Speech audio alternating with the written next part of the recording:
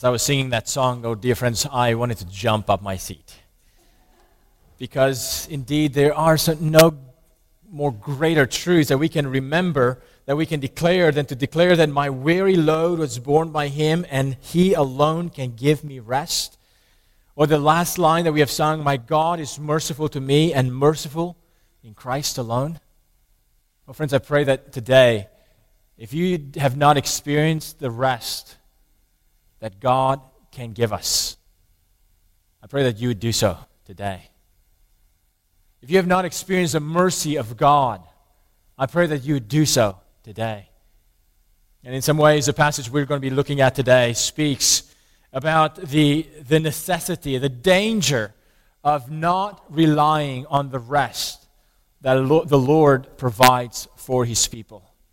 And the reality that we can be a rebellious people who, rather than resting on what God provides for us, we keep trying to fix ourselves in our own ways. Would you open God's Word to the book of Isaiah chapter 30? We'll be reading from verse 1 to chapter 31, verse 9. If you did not bring a Bible with you this morning, we encourage you to find a Bible provided in the chairs in front of you. You may find our passage in those Bibles on page 590. As you turn your Bibles there, I want to let you know, if any of you are here for the first time, we're currently working our way through the book of Isaiah, asking God to show us some glorious truths, some wonderful truths from this book. It's a book rich of images, rich of challenges, rich of confrontation, rich of a declaration of God's mercy as well. So that this morning, let's look at God's Word as we want to hear from Him. This is the word of the Lord, Isaiah 30, verse 1. Ah, stubborn people, declares the Lord, who carry out a plan, but not mine, and who make an alliance, but not of my spirit, that they may add sin to sin, who set out to go down to Egypt without asking for my direction, to take refuge in the protection of Pharaoh, and to seek shelter in the shadow of Egypt. Therefore shall the protection of Pharaoh turn to your shame, and the shelter in the shadow of Egypt to your humiliation. For though his officials are at Zoan, and his envoys reach Hanes, everyone comes to shame, through a people that cannot profit them, that brings neither help nor profit, but shame and disgrace. An oracle on the beast of the Negev, through a land of trouble and anguish, from where come the lioness and the lion, the adder and the flying fiery serpent. They carry their riches on their backs of donkeys, and their treasures on the humps of camels, to a people that cannot profit them. Egypt's help is worthless and empty. Therefore I have called her Rahab, who sits still. And now go, write it before them on a tablet, and inscribe it in a book, that it may be for the time to come as a witness forever. For they are a rebellious people, lying children unwilling to hear the instruction of the Lord, who say to the seers, do not see, and to the prophets, do not prophesy to us what is right. Speak to us smooth things. Prophesy illusions. Leave the way. Turn aside from the path. Let us hear no more about the Holy One of Israel. Therefore, thus says the Holy One of Israel, because you despised this word, and trust in oppression and perverseness, and rely on them, therefore this iniquity shall be to you like a breach in a high wall, bulging out and about to collapse, whose breaking comes suddenly in an instant.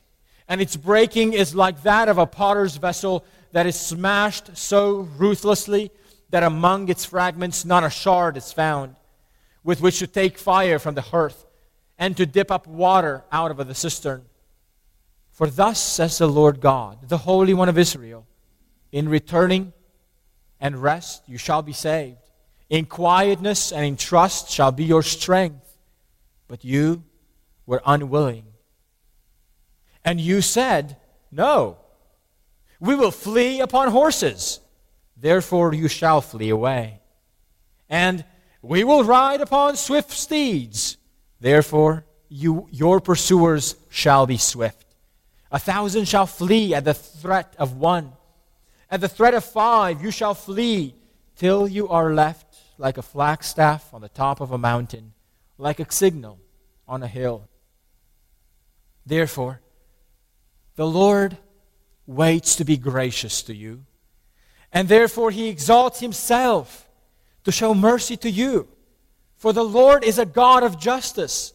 Blessed are all those who wait for him. For a people shall dwell in Zion.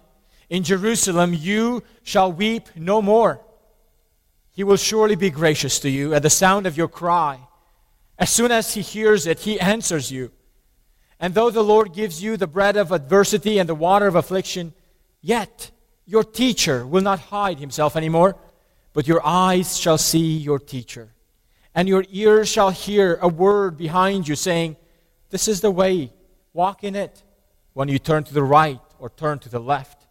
Then you will defile your carved idols, overlaid with silver, and your gold-plated metal images.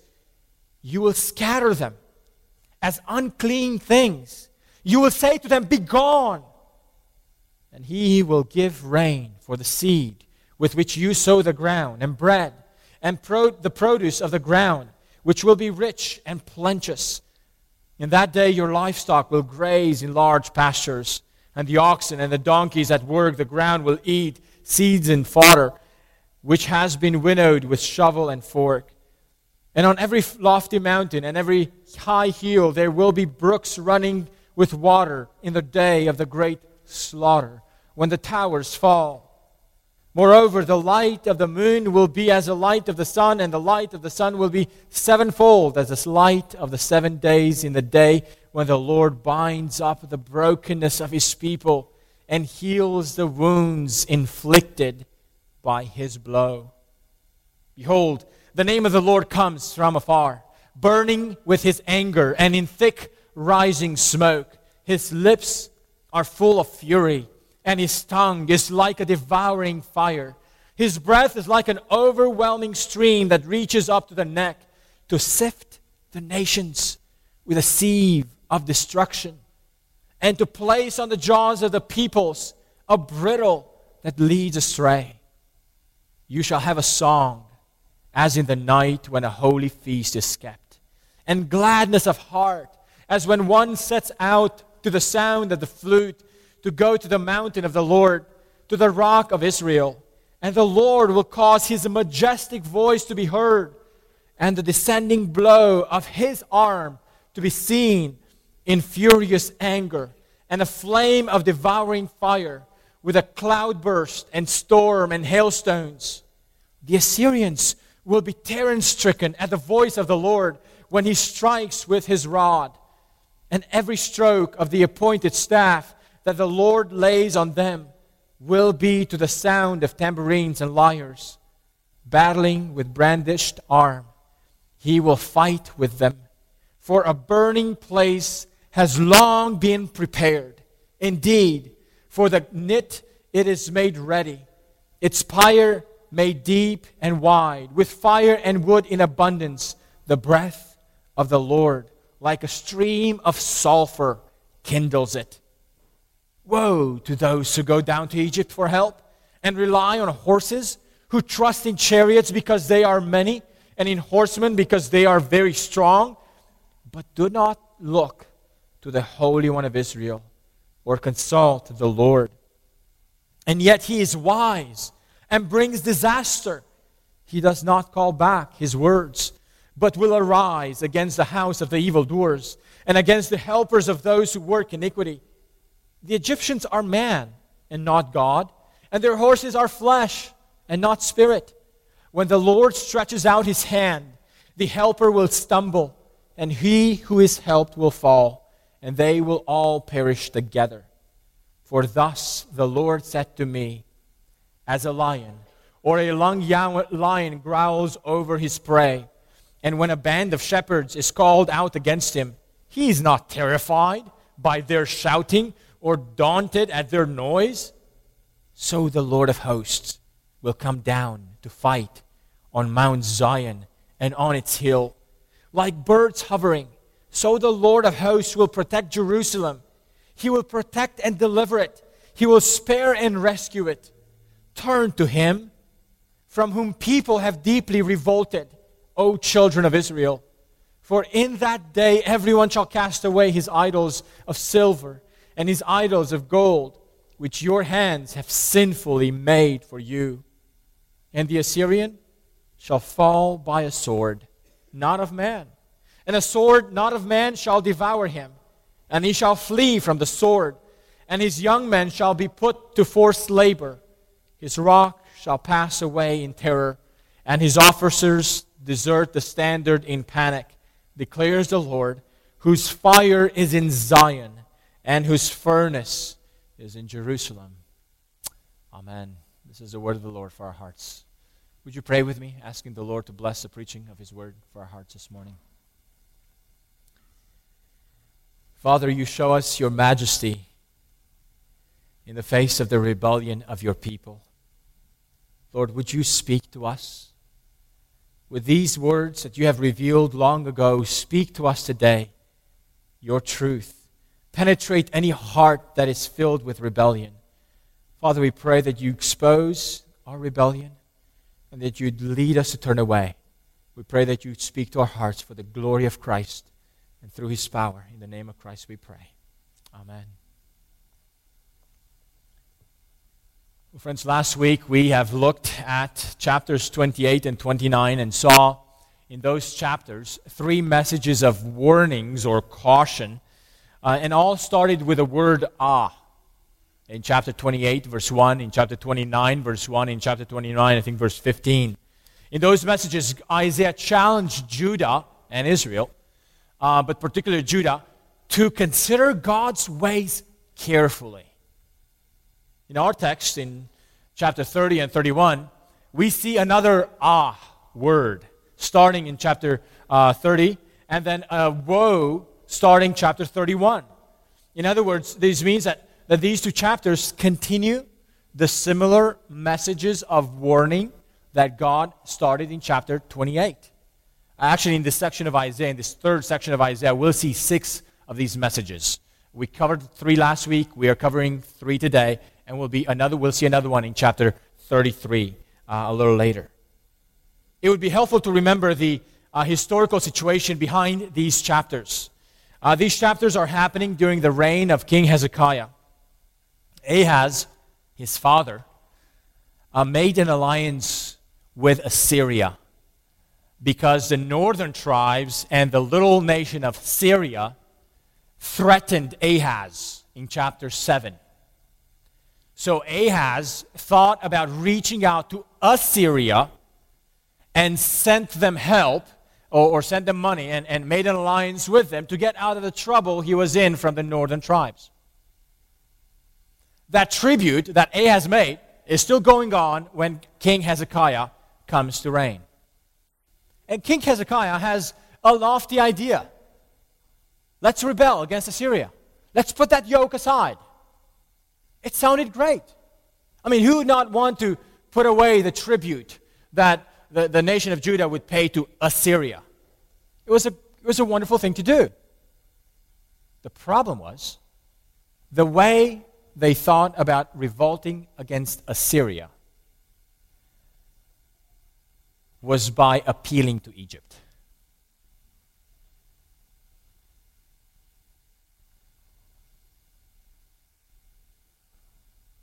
The problem that Hezekiah sought to resolve, namely the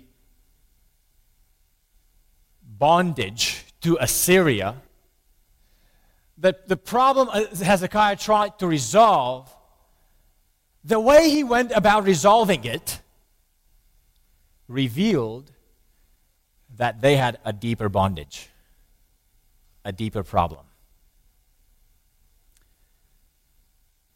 Aligning himself with Egypt and relying on Egypt's help revealed the true state of the people of Judah and their hearts towards God. In other words, the problem was not merely Egypt. The deeper problem was what their reliance upon Egypt revealed about their hearts towards God. So in today's message, we will look at 4 points that God reveals through these 2 messages of warnings in these 2 chapters. We'll see that God sees through our rebellion. We'll see that God warns His people of the consequences of rebellion. We'll see that God offers a gracious way out. And we'll see that God calls His people to return to Him. Let's look at these 4 points that summarize for us the message of these 2 warnings that God gives through Isaiah to His people. God sees through our rebellion. Notice how God begins calling His people in chapter 30, verse 1. He calls His people as stubborn children. And notice how their stubbornness was manifesting. It was manifesting through independent initiatives. Their stubbornness was manifested through independent initiatives. Verse 1, stubborn children, declares the Lord, who carry out a plan, but not mine, and who make an alliance, but not of my spirit. Now, these people had initiative. They had a plan, but it was not God's plan. They had a strategy, but it was not God's strategy. Friend, I wonder if you recognize that self-initiative, without involving God in the picture, can be an indicator of rebellion. Now, in our society, taking initiative, being a self-starter, especially in our city, is a very highly prized value. Having that ability to start things and do things on your own and getting things done on your own is highly prized by our culture. But when it comes to our spiritual lives, the independent attitude that disregards God is actually an indicator of rebellion. People love having a plan. People love having a strategy, and oftentimes making that strategy known gets people excited to rally up behind a direction.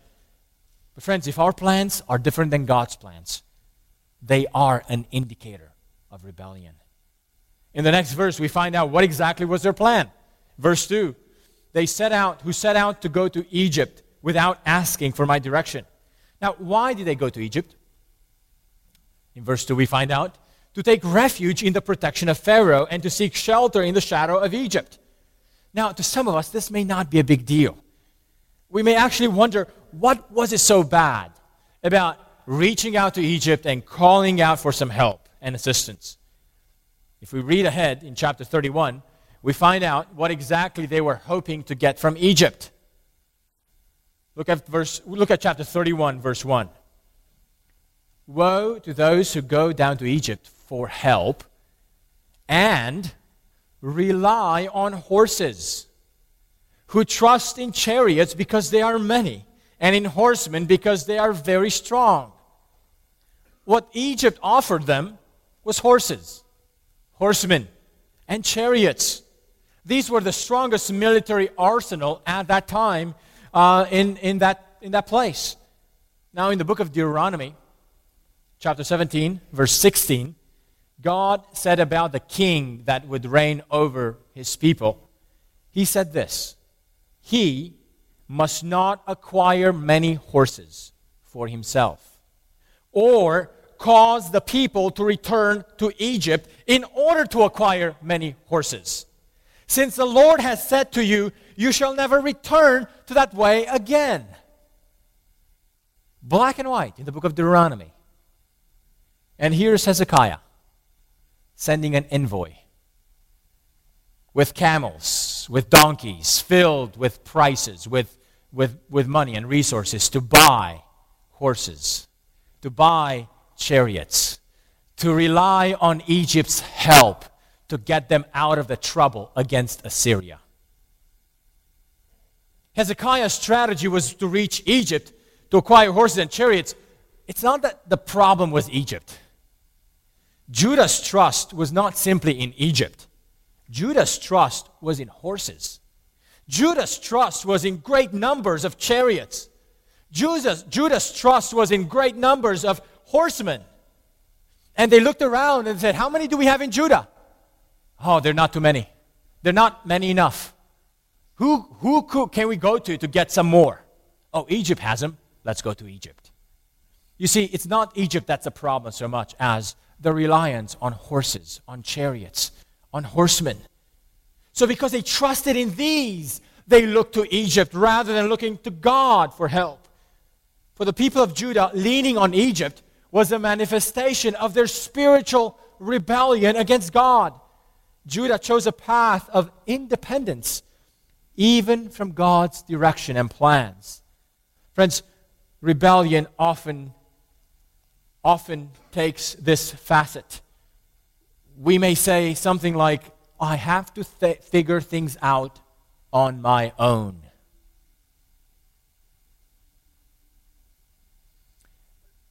Such an attitude, dear friends, of saying, I got to figure things out on my own, apart from the Lord. Oh, friends, such an attitude is a sign and an indicator of rebellion. Ironically, while Judah was taking the path of being independent from the Lord, they were actually becoming dependent and leaning on someone else, on Egypt. Friend, I wonder if you realize that leaning on something else, someone else other than the Lord, for strength, for security, for success, for peace, may actually be a sign of spiritual rebellion, even though you may not think it is. Even though you may not feel like it's spiritual rebellion, the Lord shows it to His people that when His people looked to someone else other than the Lord for what they needed, that it was a sign of spiritual rebellion. Friends, rebellion against God can be manifested simply by ignoring God. Simply ignorance of God can be a sign of our rebellion against the Lord. Sometimes people may have a fear of bringing things to God because they would say, I'm afraid if I ask Him, He will not let me do it. Or I'm afraid if I ask Him, I know what He will say. And they might think, hey, it's easier to ask for forgiveness than to ask for permission. So they will intentionally ignore asking the Lord. Oh, friends, God sees through that rebellion. God sees that when our ignorance of Him is actually because we are rejecting Him.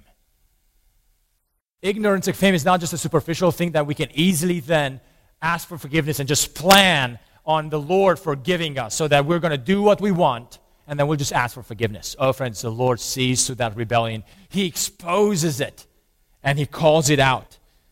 When we intentionally ignore Him because we don't want to ask Him for His guidance, we are rebelling against Him. If we keep reading, notice the root of their rebellion. It's their unwillingness to listen to God's instruction. In verse 9, for they are a rebellious people, God says. Lying children unwilling to hear the instruction of the Lord. This reveals that when Judah chose to ignore the Lord and not to consult Him, it was because they knew what He was saying. They were just unwilling to hear it. Notice what they say to those who bring God's word to them. Do not see. Do not prophesy what is right. Speak to us smooth things. Prophesy illusions. Leave the way. Turn aside from the path. Let us hear no more about the Holy One of Israel. Wow. The rebellion of God's people is manifested in that they no longer want to hear the truth of God. They prefer to hear smooth things. They begin choosing what they want to hear. They begin choosing what they want to hear. For them, smooth things are more important than hearing from God. A desire for smooth things trumps over hearing God's word. The ultimate category for such people is not whether something is true, but whether something is pleasant. And it isn't what people actually want to know, the true absolute truth. And even today, isn't that so? Today, people are not interested in absolute truth. Many people today even deny the category of absolute truth. We prefer that which is pleasing to us. Our society is increasingly rejecting and growing in this rejection of hearing the Word of God. But this preference, dear friends, is not only for the people outside the church, it's for people inside the church as well. How often, even in church, people evaluate a sermon not by whether or not it was faithful to the Word of God, but by how good it was, pleasant it was, encouraging it was, by how good it made them feel. People may be searching for churches that have smooth programs and pay little attention to whether or not what that church teaches is God's Word in its fullness or in faithfulness. Friends, before we begin rebelling openly against God, we begin rebelling quietly in our hearts as we choose to follow what is pleasant and smooth rather than what is true in God's Word. In verse 15, we hear another indication of their rebellion. Here's what God promised them through the prophets. In verse 15, "For thus said the Lord God, the Holy One of Israel, in returning and rest you shall be saved. In quietness and in trust shall be your strength." Now what a promise that was. He told them that the way they could be rescued was through returning. Remember Isaiah chapter 7, when Isaiah met Ahaz at the pool and told him, return to the Lord. Give up your mechanisms and strategy to rely on Assyria against your enemy. Did they do it? No, they didn't. God was saying to them, return to me and don't try to save yourself. Rest from your efforts to save yourself.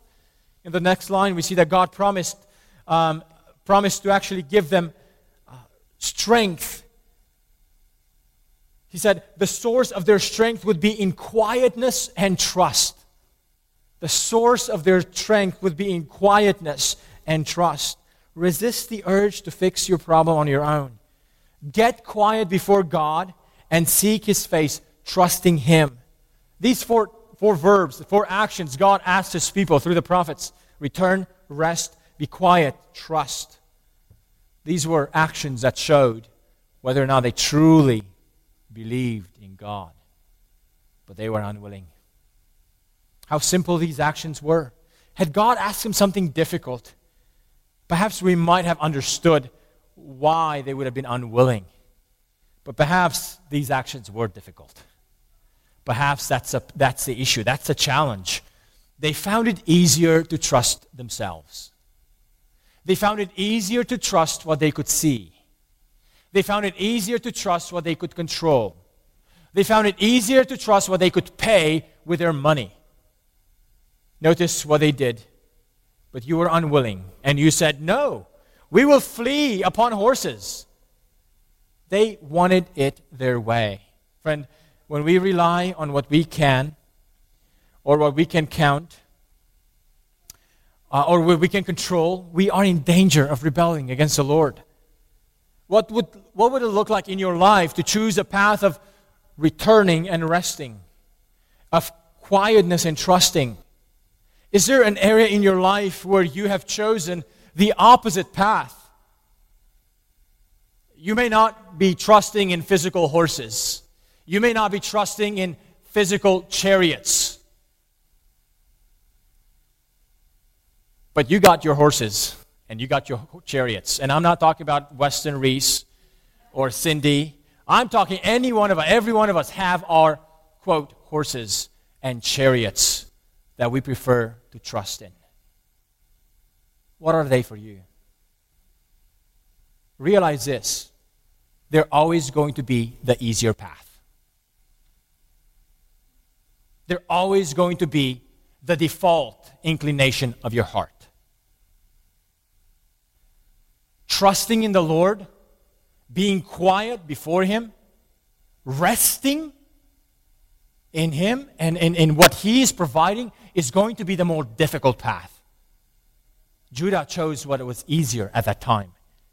I want to challenge you to think, what is it for you? remember what God told the people in Isaiah 28:16. Whoever believes will not be in haste. Is there any sinful haste in your life? A haste that is caused by the fact that you are not resting in the Lord. God exposed the rebellion of their hearts. God saw through their rebellion. But the second point God does here is God warns His people of the consequences of rebellion. God warns His people of the consequences of rebellion. In our text, God reveals these consequences and tells His people what they should expect because they have turned away from the Lord. And we see two categories of consequences. The first one is in verse 3. Shame, humiliation, and disgrace. Verse 3 says, "Therefore shall the protection of Pharaoh turn to your shame, and the shelter in the shadow of Egypt to your humiliation."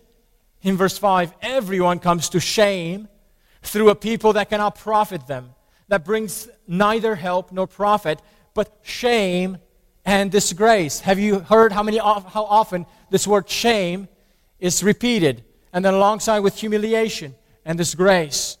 Friends, sin always causes in us shame. And it brings us to shame. It brings us sooner or later to humiliation. And it brings sooner or later disgrace. Instead of the attention and approval that we seek, instead of the security and the safety we long for and provide for by our own hands, the path of sin brings us the opposite. It brings us humiliation and disgrace. And whenever we experience shame, humiliation, and disgrace, know that it is the result of some sort of rebellion against the Lord. Then in verse 6 and 7, God warns them that Egypt's help would be worthless and empty. Their help may look impressive at first. It may look like a huge wall of protection, which will collapse because of a breach. It will look like a potter's vessel that looks beautiful, useful in any way, until it's broken and shattered. And you can't even use a piece of that broken pottery to move some fire from one place to another, or to move some water from one place to another. It'll be totally useless. Shame, humiliation, and disgrace. In the second category of consequences, as if that alone was not enough, the second category of consequences is destruction. Destruction. Look at verse 13. "Therefore this iniquity shall be upon you." Friends, we think that rebellion will get us out of a problem. We think that our ways of fixing things will be the solution. God says it's going to be the very reason that brings you to destruction. Isaiah gives a few images of that destruction. We saw the image of a wall broken down. We saw the image of a pottery totally shattered. God reveals to them that their greatest threat is not Assyria. Their greatest threat is their own sin and rebellion. That will fall upon their own heads.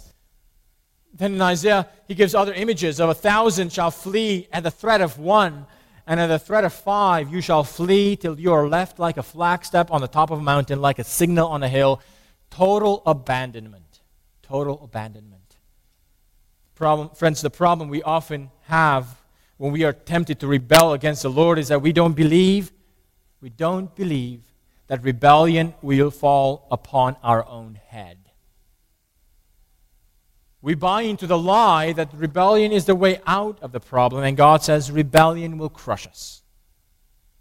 Rebellion will turn against us. The third point that God gives to His people in this passage is that God offers a gracious way out. God offers a gracious way out. Look at verse 18. And it's as if the whole attitude of the passage turns with verse 18.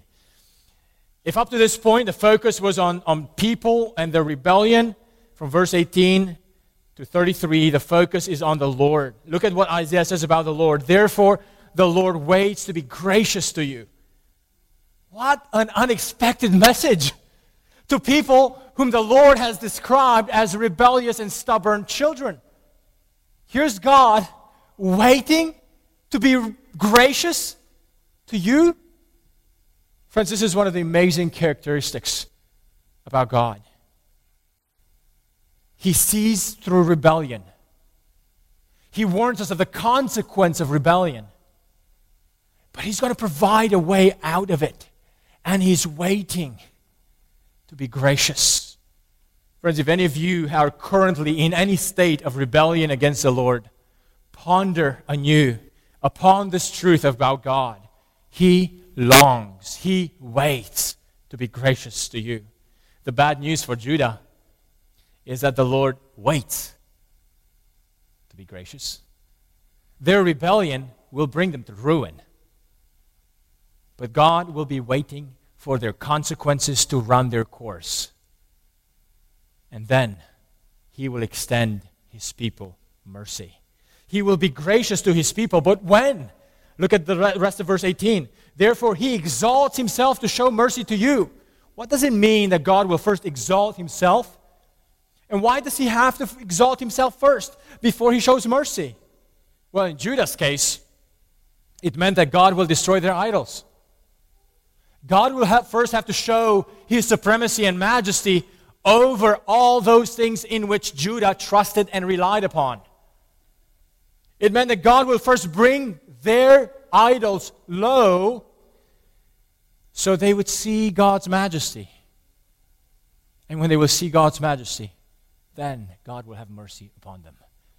Friends, some people want to receive God's mercy while still rejecting God in His majestic nature. We can't have them both. You got to have both. You can't have them both separate. I'm sorry, you can't have them separated. You got to have them together. God shows His mercy at the time when He shows His majesty. When God exalts Himself, His motivation is to show His rebellious people mercy. Why? Because they have forgotten the Lord. They have forgotten His greatness. And the rest of this chapter, God will remind His people of His greatness. 3 images that God gives His people to remind them of His greatness, of His majesty, of His exaltation. God will be to His people as a teacher. In verse 19, we see this promise, first of all, that people will dwell in Zion again, that God will be gracious to you at the sound of your cry. As soon as He hears it, He answers you. Can you imagine those of you who are waiting for God to answer a prayer that He has not yet been answering? You've been praying for years. He hasn't yet answered. God says He will bring a time when He will answer the prayer and the cry of His people as soon as He hears it. He will be gracious to His people. And God presents Himself, He says in verse 20, and the Lord will give you bread, while the Lord will give you the bread of adversity and the water of affliction, yet your teacher will not hide himself anymore, but your eyes shall see your teacher, and your ears shall hear a word behind you saying, this is the way, walk in it, when you turn to the right or to the left. In other words, when you are tempted to go astray, the teacher's voice will be heard again, and you will pay attention to him, and you will scatter. Then you will defile your carved idols overlaid with silver and gold and metal images. You will scatter them as unclean things, and you will say to them, be gone. Why? Because you're listening to the voice of the teacher. This is what Judah has failed to do. They have not listened to the voice of their Lord. They have gone after their idols. And the Lord says, here's how I'm going to show my majesty. Here's how I'm going to exalt myself when I'm going to change you. I'm going to exalt myself by changing your circumstances, by changing your hearts, and you will start listening to my voice. And if that is not a good enough news, He goes on in verses 26 and 27, God describes Himself as a doctor who binds up the brokenness of His people and heals the wounds inflicted by His blows. God presents Himself as a doctor who will heal up the brokenness that He has caused His people. And then thirdly, the third way God presents Himself in His majesty is that He is their defender. Oh friends, God shows in verses 27 through the end, God shows that He is able to defend His people And the pictures of the ability of God to defend his people are amazing. Notice what God uses to protect his people. Verse 27. His lips are full of fury, and his tongue is like a devouring fire, and his breath is like an overflowing stream that reaches up to the neck to sift the nations with a sieve of destruction. Friends, God does not need the horses of Judah or the horses of Egypt to destroy the nations. What does God need to destroy the nations like with a sieve of destruction? What does God need? Only that which comes out of his mouth. Lips, breath. Oh, friends, God does not need military arsenal to destroy the nations. If Judah would have only known that, of course, the God told them before, but they didn't buy it. They didn't believe it. That's why they went with their horses. That's why they went with their chariots. They missed to see that God was going to be their defender. Today, we are afraid of nuclear bombs getting into the hands of North Korea. Oh, friends, God does not need nuclear bombs to sift the nations. All he needs is what comes out of his mouth. Would we believe that? Isaiah gives more details about how the Lord will act against Assyria. In verse 31, it gets specific now. Verse 31, the Assyrians will be terror-stricken at the voice of the Lord when he strikes with this rod. In chapter 31, Isaiah gives a comparison between the Lord and the Egyptians. And Isaiah says, listen, the Egyptians are men. They're not God.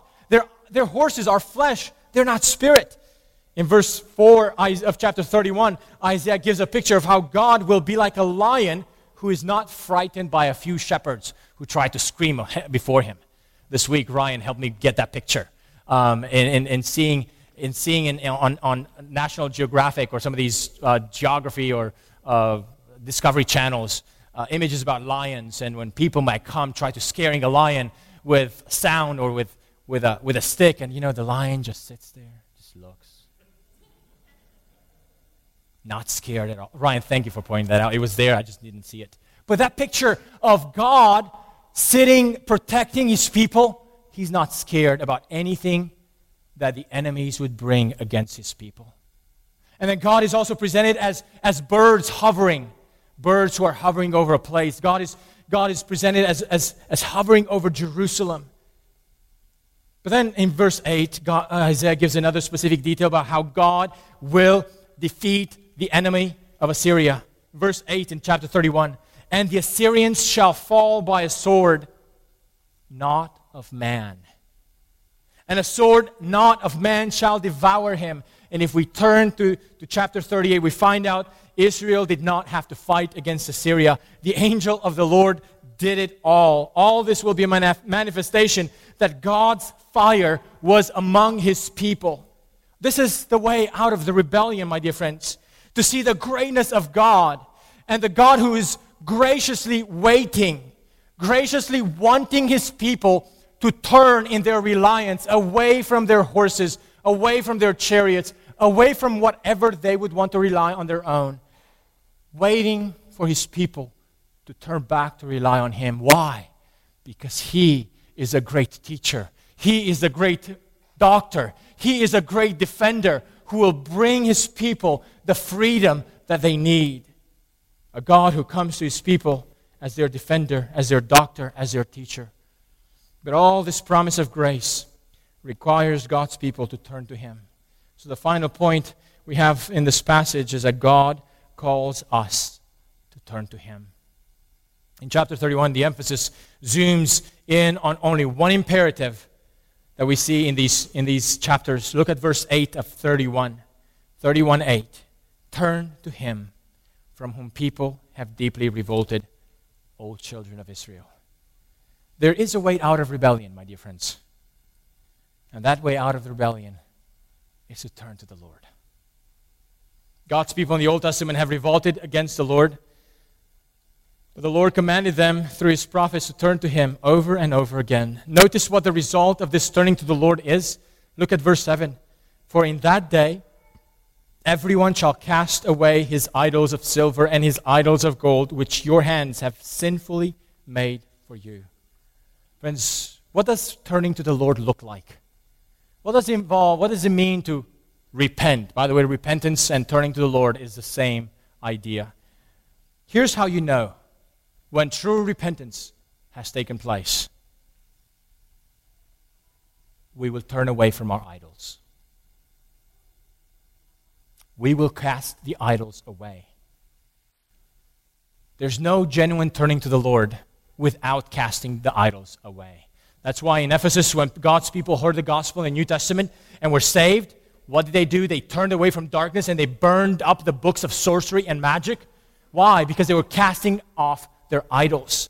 Friends, there's no turning to the Lord without turning away from idols. You can't turn to the Lord in a genuine way and keep your idols at the same time. This goes back to the very first commandment, the 10 Commandments. God said, "You shall have no other gods before me." The reason why Jesus called the young rich ruler to give up all his possessions was not because Jesus was teaching a gospel by paying the price of money. No, Jesus knew that young man had an idol of his wealth. And Jesus called to give up the idol in order to follow him. A true turning to the Lord results in turning away from our idols. I love how one commentator said, repentance is radical. It's not just giving up this or that sin, but it's a complete turnabout in our stance toward God. And when our repentance is radical, it will be seen through radical consequences. Friends, these two chapters, God exposed the rebellion of his people in various forms. God always wanted to help his people see their true condition, even though they did not see themselves as such. God also warned his people of the consequences of their rebellion. But God offered a gracious way out. Friends, if you're here today and you're still in your rebellion, in your sin, in your darkness, in your intentional ignorance of God, if you're intentionally staying ignorant of God, recognize that is a rebellion. Turn away. Turn to the Lord. I would love to talk to you more if you'd like to do that. I'd love to talk to you more after the service. Or I encourage you to talk to someone who perhaps invited you to come to church this morning. But I wonder what keeps you away from turning to the Lord. Are there any particular idols that you cherish or trust more than the God who knows all things? In this passage, God shows us why He is more worthy to be followed.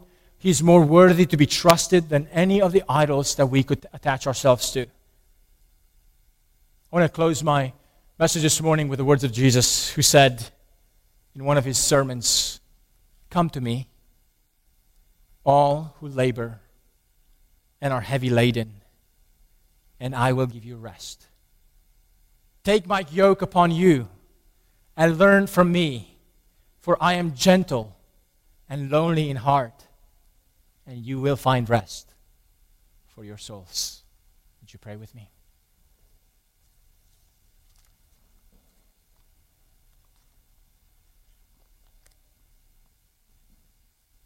Father in heaven, would you enable your people to turn to you full-heartedly, so that you may indeed give us the rest that we cannot get on our own. May you be our quietness. May you be our strength. May you be our joy. May you be the place, the object of our reliance. In the name of Christ we pray, for his glory and honor.